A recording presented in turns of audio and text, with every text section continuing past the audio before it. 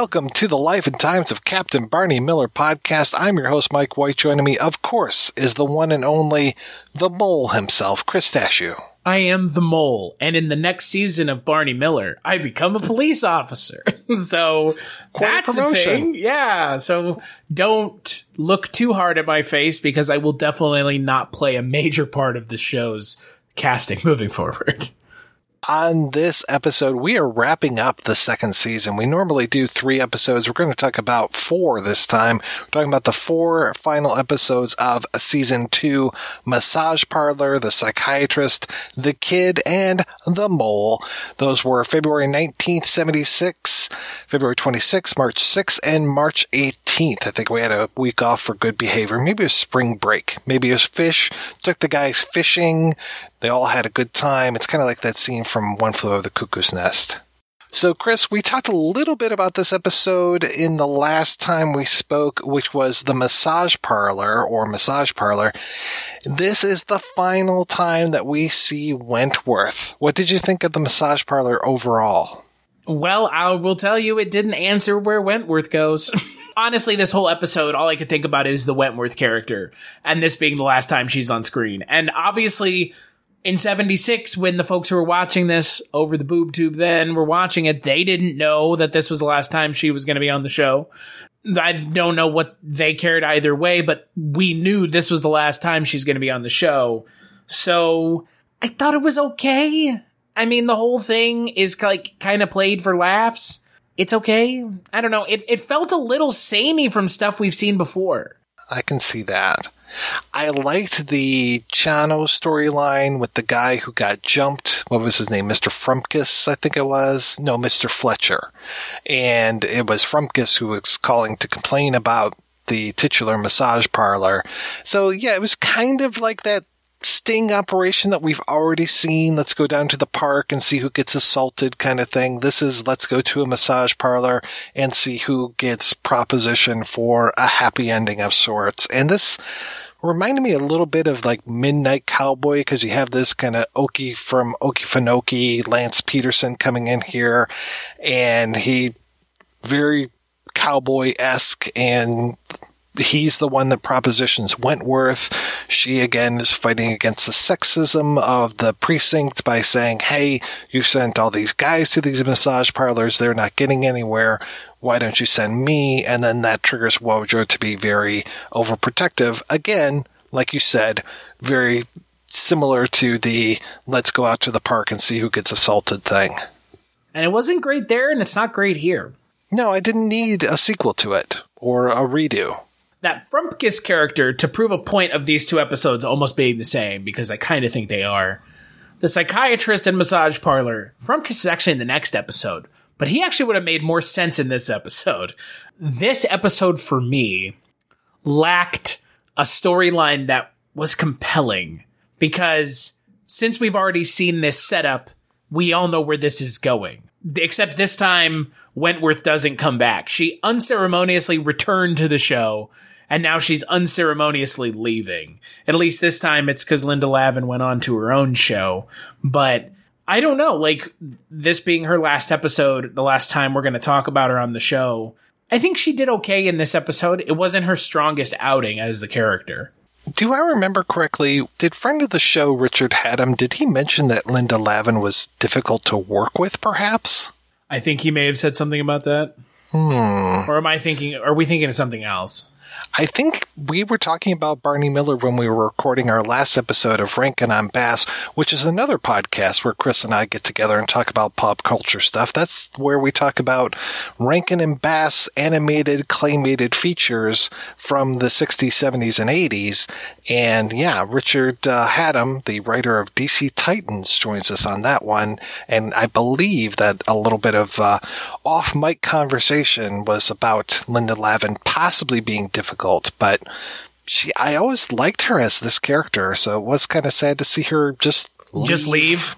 It is kind of a bummer. It's not like the other storyline in this episode with the guy getting beaten up by the old ladies is much better than the Wentworth story. This is one of the weaker episodes of this season. It's just kind of a retread of a lot of other stuff we've seen. Even the old lady setup feels familiar. Yeah, though I did like the one old lady who was really flirting with Fish, and she seemed very, very salty. I liked her a lot. Yeah, Mrs. Oppenheimer she was fantastic. I mean, these 4 episodes of the show they should also be subtitled the ones where Fish becomes like a sex demon or like a sex icon all of a sudden. Definitely. Is it the next episode where he really yeah exactly almost charm the pants off of someone? Yeah. It's Fish all of a sudden is getting his mojo back, which is fun. So this episode's just honestly not much. And given how good some of these last couple episodes have been, that just works against it, really. Things are a little bit better in the next episode, The Psychiatrist, even though it has a lot of writers on it. There's story by Gregory Sierra, teleplay by Tony Sheehan, Danny Arnold, and Chris Hayward. And we know that Arnold and Hayward worked on a bunch of these things, but it was just surprising to see so many people's names listed on it. The Psychiatrist is an episode where we have, Wojo brings in a suspect, and apparently he has been too rough with that subject, even to the point of talking about pulling his tongue out. Yeah, Wojo's not a good cop. Who would have thought? Yeah, surprising. But hey, where's Wentworth? She's with Mike now. There's like the mystery department somewhere where all the cops, that one African-American cop from the first couple episodes, he's over there. Yeah, Mike's probably gotten a promotion by now. The guy who's not Stensland, he's there. Hey, Mike! This episode's weird because the whole pretense is that Wojo's any different than we've seen him to be this entire time. Like, this is the way he's acted the entire show, and now they're telling us that it's bad. Or somehow he shouldn't be doing it, or it's not acceptable in the police culture. The psychiatrist comes in eventually because Wojo has been sent to this guy. And then the psychiatrist comes in and he starts to interview everybody. And apparently this guy is very big into Rorschach tests and does that test with everybody. I did like the scene with Nick and Dr. Esterhazy. That was great. The whole elephant wearing a hat thing. But the way that Barney somehow turns him around and just completely bowls this guy over, that was an amazing scene. When Hal Linden is good in this show, he's really good. And this episode, we do get to see Hal Linden because in the next 2 episodes, there's kind of this weird plot line that almost kind of sidelines his character for the entire 2 episodes. In this episode, that scene is great. And look, like I said, when Hal Linden's on, he's really on. And that's what I love about this show is it does have these moments that feel like very contemporary levels of self-awareness writing. I don't even see police shows now that are this kind of self-aware sometimes. And this show has these moments, like the moment with Chano last season, where it's confronting these things that is going on, but doing it in a way that Barney Miller can, balancing being serious, but at the same time still being a comedy. So I didn't even realize, you put it together for me, that Mr. Frumkus from the last episode, who they talked to at the beginning, is now here. I swear he said Frumkus, and now we've got Frumkus, but I imagine they have to be the same person, because this guy is super upset again about lewd behavior. He's been knocking over all these newsstands where they have these papers. Basically, it sounds like the kind of stuff they get handed on the street in Las Vegas, where it's hey, call up this escort. It seems like whole newspapers full of that stuff. And then they start reading them. And then Inspector Luger shows up and is doing the old pervert man thing. Okay, so the thing that I appreciate now about Luger's character, and I feel like it's kind of always been this way, but it's getting more obvious now. Before, I couldn't tell if he was supposed to be in on the joke. And now I think it's pretty obvious that he is. He's intentionally a moron. He's not actively trying to be malicious. He just kind of is an idiot. I like that the show is more embracing it now and less making him antagonistic and more just another player on the show.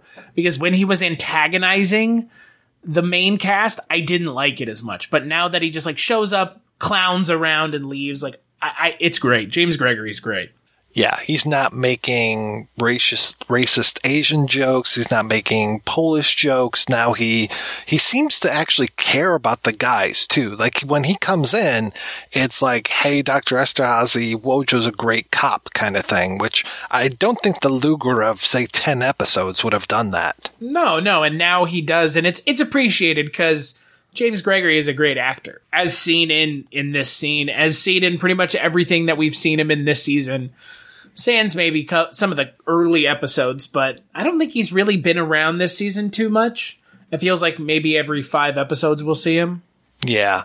Yeah, we should probably have a Luger watch. Maybe like make a little sound effect that we can do like a morning shock jock kind of thing and just like, oh, it's Luger. Luger is here. Because of the whole thing that, and you've mentioned it before, me beating the horse to death about Barbara Barry being on the show but being billed. I believe at some point, doesn't James Gregory start getting billed in the credits at the beginning of the show?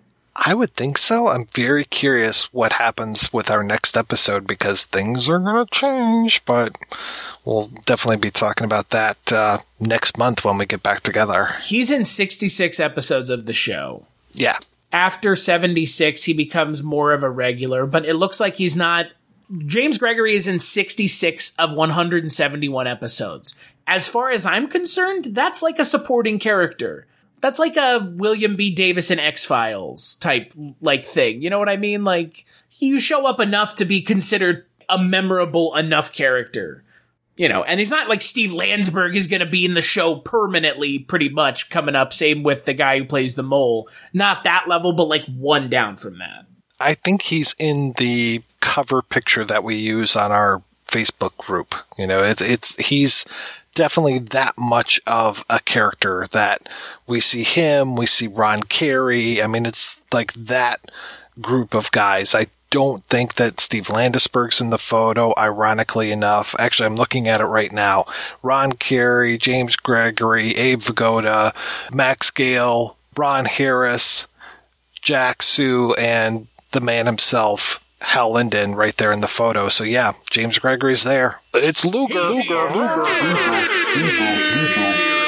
is here. Outside of the main players, he has the highest amount of episodes in the show. So he actually, funny enough, do you want to take a guess who he actually has more episodes than of the titular main cast of the show? Well, definitely more than Barbara Barry, we know that. I know, but it's someone it's one of the main cast. I bet you it's Fish. Yeah, it's Abe Vigoda. He has 3 more episodes than Abe Vigoda.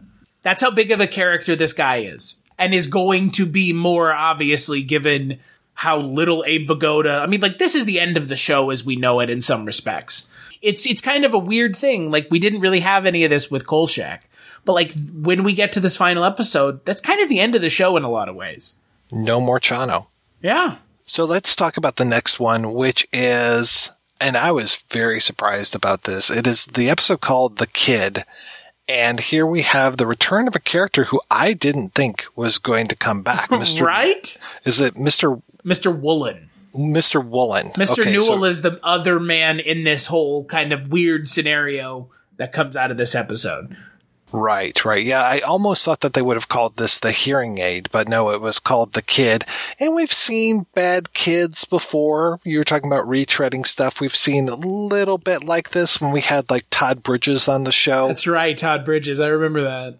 But here we've got Claudio Trujillo, and he was caught by Fish because he was trying to pick Fish's pocket on the subway. The kid accuses Fish of being some sort of pervert. I mean, boy. And then we have Mrs. Trujillo, who, very lovely Angelina Estrada, who definitely, I don't know if she's picking up on Fish because she wants her son to get out of jail, or if she's honestly interested in Fish as a sexual object. I would like to believe the latter. I mean, he's probably hanging dong big time. I mean, come on, dude. It's Abe Vigoda. He's classic Hollywood. Like, all those guys, Milton Berle, all those dudes were like sex perverts, dude. All of them. I mean, they were all fucking freaky. Come on. I could see. I mean, look, Abe Vigoda's a good looking dude. And albeit the fact that he looks like he's 90 in this show and he was 52 is probably my favorite thing about Abe Vigoda, because Abe Vigoda didn't age. He was one age always. He's reverse Keanu Reeves. It's very bizarre. It's amazing to go back even 3 years, 4 years before this came out? I guess it was more like 5 years, really. And look at him in The Godfather. He looks so much younger, and it's only 5 years. Yeah. God, Abe Vigoda is just one of those actors that, I don't know, he just as much of an old curmudgeonly bastard as he's kind of known for as this character and the kind of character that he's known for as an actor, he still pulled off being cool. He's still a cool character, even though he does have this kind of casual misogyny that I think is more a product of the show and less a product of the character. He still is a cool character. He's a cool character. His kind of just cynical bullshit all the time is cool. And it jibes with me, obviously. It jibes with you, too, because that's, still pretty contemporary character writing. He has the old man stuff down. Mm-hmm. His walk, when he shuffles off to the bathroom, it is just perfect. And the way he says things, I mean, the way he delivers lines is so dry and just so matter of fact. And it's great. I mean, it plays to Abe Vigoda's strengths as an actor. And yes, I believe he's a sex symbol. Yes, I believe, honestly, she wanted Fish's dick, really. I noticed a few times throughout these 4 episodes that we watched when he was getting such big laughs and he would have to do something to kill time while the audience was laughing. And there was one where he's just started looking around and it was just what are you doing? But I was okay, it's just a fishism or something. So I love that he gets those big laughs. Well, at least it's better than a couple episodes back where he was straight up corpsing while they were laughing. When I forget what was it, the episode? It's the episode where the guy comes in and he keeps scooting his chair closer to Fish, and then as he's getting closer and Abe Vigoda's having to move back, the guy Abe Vigoda is visibly laughing, trying so hard to not laugh. And again, it's just, I really would love to have been able to watch this show being filmed live, because it must have been a blast. It really must have. All the stuff that we didn't get to see in the actual show must have been just wild. So we've got the whole Fish story going on, and then we've got the Mr. Woolen character who comes back from a few episodes ago. He's the guy who found the $3,500 just sitting on the street and brings it into the precinct like a good citizen. And now it's not quite 30 days later, and I did kind of like that they fucked him over by oh, hey, that was February. So you aren't getting the money now. You have to come back tomorrow. As he's just so ready to spend all this money. But then as fate would have it, when he comes back the next day, they've apprehended this guy, Victor Newell, who was trying to rob a hearing aid store. I don't necessarily understand him trying to rob the store. I guess he was just trying to rob it of a hearing aid because he doesn't have his hearing. That segment of him, and especially of Barney trying to talk with him, everybody trying to talk with this guy, it was really kind of heartbreaking, especially to realize that this hearing aid was going to cost him, what do you say, $250, and in 1976 money, that was quite a bit. I mean, it's still quite a bit. Yeah. Didn't work for you? It's just such a fucking lame joke. It's such an easy joke, right? Having the characters go oh, say something, and I didn't hear that. Oh my God. And look, the scene with Victor Newell's character, or Victor Newell, who's the character's name, and the Mr. Woolen, when he gives him the money for the hearing aid, it's a good scene, right? It's a genuinely heartwarming scene. And that is such a nice contrast for all the bullshit before that. That was just really not good. It's not I was offended or anything. It's just not funny because we've seen it a million times. I loved that Yamana gets some really good laugh lines in here. Him trying to talk Mr. Newell into betting on a horse, talking about how much money he would have if he didn't bet on horses. And then when he's being offered some money later, he's oh, I've got a couple horses in the 4th race I could bet on. But he can't take the money. Conflict of interest. I was pleasantly surprised at the end of the episode when Fish is making plans for an assignation, only to have him be planning that with Bernice.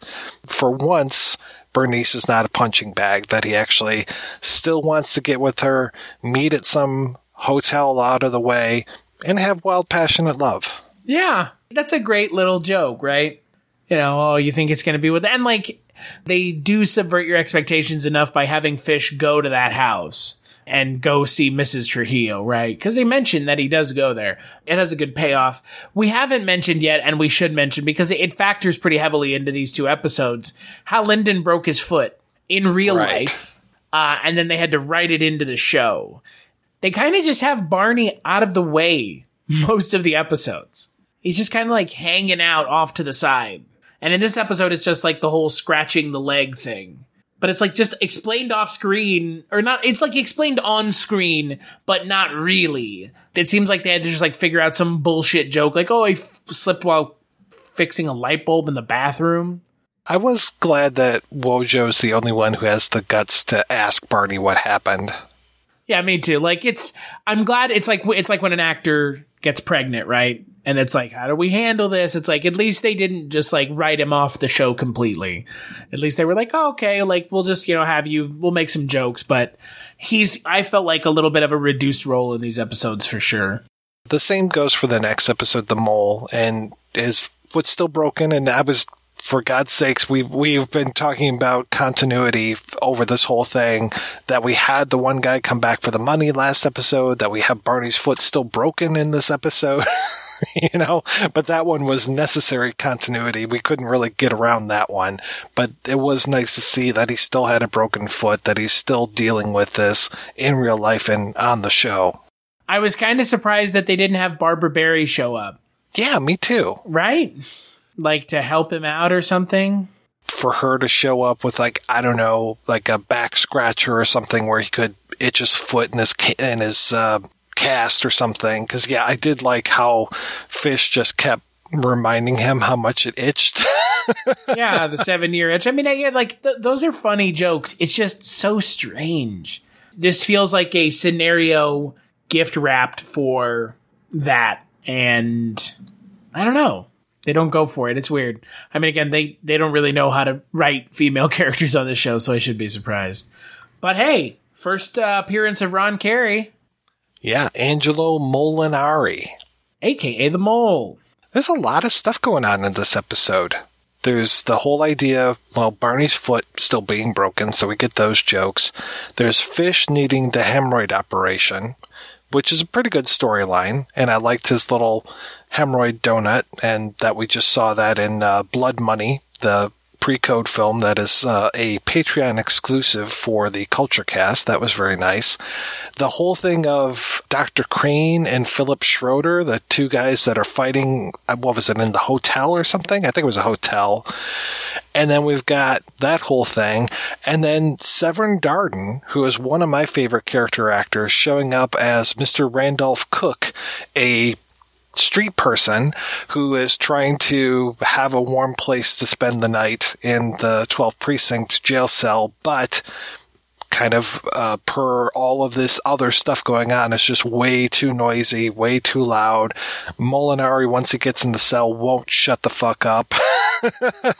Yeah, he straight up will not shut up. Just keeps complaining about his chosen profession. Maybe that's why he joined the police academy. He's just having such a hard time with all the stuff he has to pay for in order to be a cat burglar, and only to finally have someone who's brave enough to follow him through the sewers. And man, I know I've seen that clip before of Harris busting into the precinct, just shouting, "I fell in the sewer." And all that shit all over him, all over Wojo, all the guys reacting, and just Barney hiding in his office and calling Wojo on the phone to get the story. It was good stuff. That A-plot with Ron Carey is pretty good. I'm curious to see what his version of the character, I don't know, I'm assuming the character that he played in this episode is nothing like the character he ends up playing on the show. I don't think so, no. I I will be honest, right now, I don't really remember the Levitt character too much, other than he's a plainclothesman, so he doesn't really fit in with the detectives. I did find it nice that Wojo, I can't remember if it was this episode or the previous one, is going back and trying to take that detective exam again, like still trying to make it to the next grade. And I want to say Levitt might be someone who's kind of jealous of them being detectives, but we'll have to see next season. I'm really curious because I know that they're not, him and Landsberg aren't main characters next season. That's the 4th season, right? Okay. Next season, they're just like reoccurring characters, but they're the characters that they will play in the 4th season. So they were introducing them in the 3rd season, I guess, or kind of, I guess, seeing how they would play with the rest of the characters. Because season 4 is where Vigoda leaves. I remember there was an episode called Goodbye, Mr. Fish or something like that. Yeah. Abe Vigoda has one more season, but yeah, to your point, this is the final episode that we get to see Gregory Sierra. And per Wikipedia, they're not going to explain why his character left in season 3, so... That's a bummer. I would love it if Chano had gotten a spin-off show of some sort. You know, he was such a good character, and Gregory Sierra, who just passed in between us recording these episodes, such a great actor and just always brought so much to every role that he did. He was just, whenever he would show up, he would make things better. Yeah, it's a bummer. I mean, we had tried speaking with him a couple times, right? I think we tried twice. And we never heard back. And, you know, that's just kind of the way it goes sometimes. And, I mean, he was getting up there in age. And obviously that's a real thing that happens now is, you know, I wouldn't blame anyone for not wanting to talk with us. But, man, he was so good in this show. Like, I would have loved to have picked his brain about that last episode of the 1st season where he has to, you know, him and Barney have this really heart-to-heart moment. I mean, those were some really good moments in this show from his character. And it's a bummer that he's passed because unfortunately all the actors of the show are getting up there in age. Ron Harris has already passed away, or Ron Harris, right? I mean, he's already passed away. Jack Sue passed away while they were filming the show. I mean, there's not too many of them left. So getting to watch this show is, you know, you really get to appreciate how good they were together. And it really makes these first 2 seasons of the show feel special in a way. Ron Glass, I'm sorry. Harris is the character. Yeah. Glass is the man. With them both being called Ron, it's like, That's what I figured, but you really realize, and I'm sure we're going to realize it a lot more next season, how special these first 2 seasons were. And how they did kind of feel like their own little contained story, if you look at it. You could stop watching the show here and probably be okay. But the next season is going to be drastically different, and I'm looking forward to it, but it is going to be different. Yeah, I'm curious where we're going to go. You know, there are certain episodes that I remember from watching them probably in reruns or maybe first run. You know, I already brought up the whole idea of the use of the American flag as the pants, and we already talked about that in the bicentennial episode. So we've gotten there. There's one episode I remember where there's some pop brownies that will be used, and I'm pretty sure that's going to be maybe season 3 because of Jack Sue's definitely involved. I can't remember when. Pretty iconic episode, right? Yeah. If you were going to make a top 10 of Barney Miller, I think most people would probably put that one in the top 10. So we'll see when that one happens. Other than that, there's not a whole lot of like, oh yeah, I remember that thing happening in the show. So I'm very curious where we're going to go next season. It is next season, and it is episode 11. And it is, do you want to know what the name of the episode? It is aptly titled one-word name. Brownies? Hash. Wojo unknowingly brings hash-laced brownies into the precinct. And in 1997, TV Guide ranked this episode number 77 on the top 100 greatest episodes of all time. Boy, I bet that list is fucking different. And I bet Barney Miller ain't in the top 100 anymore. It's sad, though, because these things hold up. I was laughing. I caught Andrea laughing quite a few times while we were watching these. So I'm like, all right, it's still good. All these years later. This show is hilarious. There is a lot, like you just said, there's a lot of funny stuff still going on in this show. And the cast, these ensemble casts, man, like we both know how hard it is to do this, because we have seen enough things, having watched so much stuff, that you just see how easy it is to just fucking bomb ensemble casts. And this ensemble cast ends up just being 4 people, really. Wojciechowicz, Barney, Ron Glass, and James Gregory is technically there the entire time. It's Luger. You have those 4 people, and even though James Gregory's character has kind of changed a lot since we first saw him, Hal Linden, Max Gale, and Ron Glass together are so good that they can carry the show even when you're swapping people out. Like, I don't know if the show's going to decline in quality, but as long as those 3 are together the entire show, which they're going to be, I'm not too worried. I'm really not. I'm very, very curious. I'm looking forward to when we meet again next month to talk about the first 3 episodes of season 3, and exactly what this landscape is going to look like. How are we going to survive in a Chano-less world? What would you come down as your favorite episode of season 2? Going back and remembering stuff like Heat Wave or You Dirty Rat. The rat one. We talk a lot about how there's stuff that goes on off screen that would be nice if we could see, that we just hear about. Mm-hmm. But I enjoyed that one quite a bit. I liked You Dirty Rat a lot. I also liked the Rain episode a lot. The Rain episode had some interesting stakes to it, and it had a little bit more of like physical slapsticky comedy that the show kind of doesn't always have. But when it does embrace it, it does it really well. And the Rain episode, I think, was kind of a little bit more comedic show than we're used to, especially with like the building moving and all this like kind of weird shit in a coffee. Like, it's a wacky episode. And on top of everything else, that it just looked miserable to film on that set. Just completely miserable. There was that really good line. I can't remember, like, we've been talking for all of a half an hour, and I can't remember which episode the old ladies are in. Oh, Massage Parlor. Nick gives one of the old ladies a cup of coffee, and she's just like, we rioted for coffee that bad. Over coffee that was that bad. Yeah, that's the coffee thing is pretty great. I mean, I like that it's now it's like a thing now. I think it started this season. Actually, I think, didn't it start in the Rain episode? It might have, because they filtered that water through. Nick was convinced that the water would be okay because it filtered through all of the roof. Exactly, yeah. So yeah, we still have Ava Goda for a while, and then we still have Jack Sue after that. So this is kind of a weird spot. I liked this season. I liked what this season brought. I liked that Wentworth was in this season some more. I think it's unfortunate that Barbara Barry was in this season for seemingly the rest of the show. She'll show up so sporadically it doesn't even matter. I think the season was overall just as good as the first season. When I was growing up, I had obviously I was very grown because CDs weren't even a thing until I was like 18 or so. But when I was coming up, I had a CD of TV themes. So I got very used to that version of the Barney Miller theme. And I think that's what we use to play out every episode is that particular version. I can't remember when that version comes into existence, because if you watch all the openings back to back to back to back, you'll notice just how much the theme changes. And so eventually we're going to get there to like the theme, but I'm curious with next season how different the theme is going to be.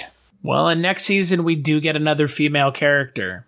So yeah, we get June Gable, who plays Detective Maria Batista. She's in a couple episodes, 2 to be exact. She sounds fiery. Maybe. I don't know. I have no idea with this show anymore. Like, I love that this show just kind of has its own internal logic and it kind of works by it. Even if it just kind of has characters going in and out of the ethereal plane seemingly at random. And there they go, off to their planet again. I am very curious, since the 2nd and 3rd episodes of next season are called Quarantine Part 1 and 2. Oh, Jesus Christ. Get to see someone else endure a quarantine. Exactly. Well, Chris, when you are not talking about Barney Miller, where can people find you? Find me over at the Culture Cast. That is culturecast.com, talking movies. Mike and I also do another podcast together talking about the Twilight Zone 1985. It's called Dreams for Sale. So you should check that out. And you can follow me on Twitter at Christmas Claus. That's where I post all the things I work on. What about you, Mike? As always, I am available to hear every week at the Projection Booth Podcast, which is available at projectionboothpodcast.com. I want to thank everybody for listening. I want to thank John Walker for our theme song. If you want to make us really happy, go on over to iTunes and rate and review the show. Feel free to follow the show. Have you noticed that iTunes changed subscribe now to follow? Did you notice that? I did not. Apparently, 45% of people think that subscribe means that you have to pay for it. Oh, my. We will never charge you for an episode of the Barney Miller podcast. I'm not sure I would ever charge anyone for any episodes of my podcast, any podcast I work on. How could I logically charge for something I've been giving away for free for 8 years, 7 years? Like, what all of a sudden, what, you know what I mean? Like, it's kind of like charging people for oxygen. You've had it for so long at this point, how could you? Well, it's like the drug dealers say, the first 8 years are free. Yeah, right. Tell Spreaker that.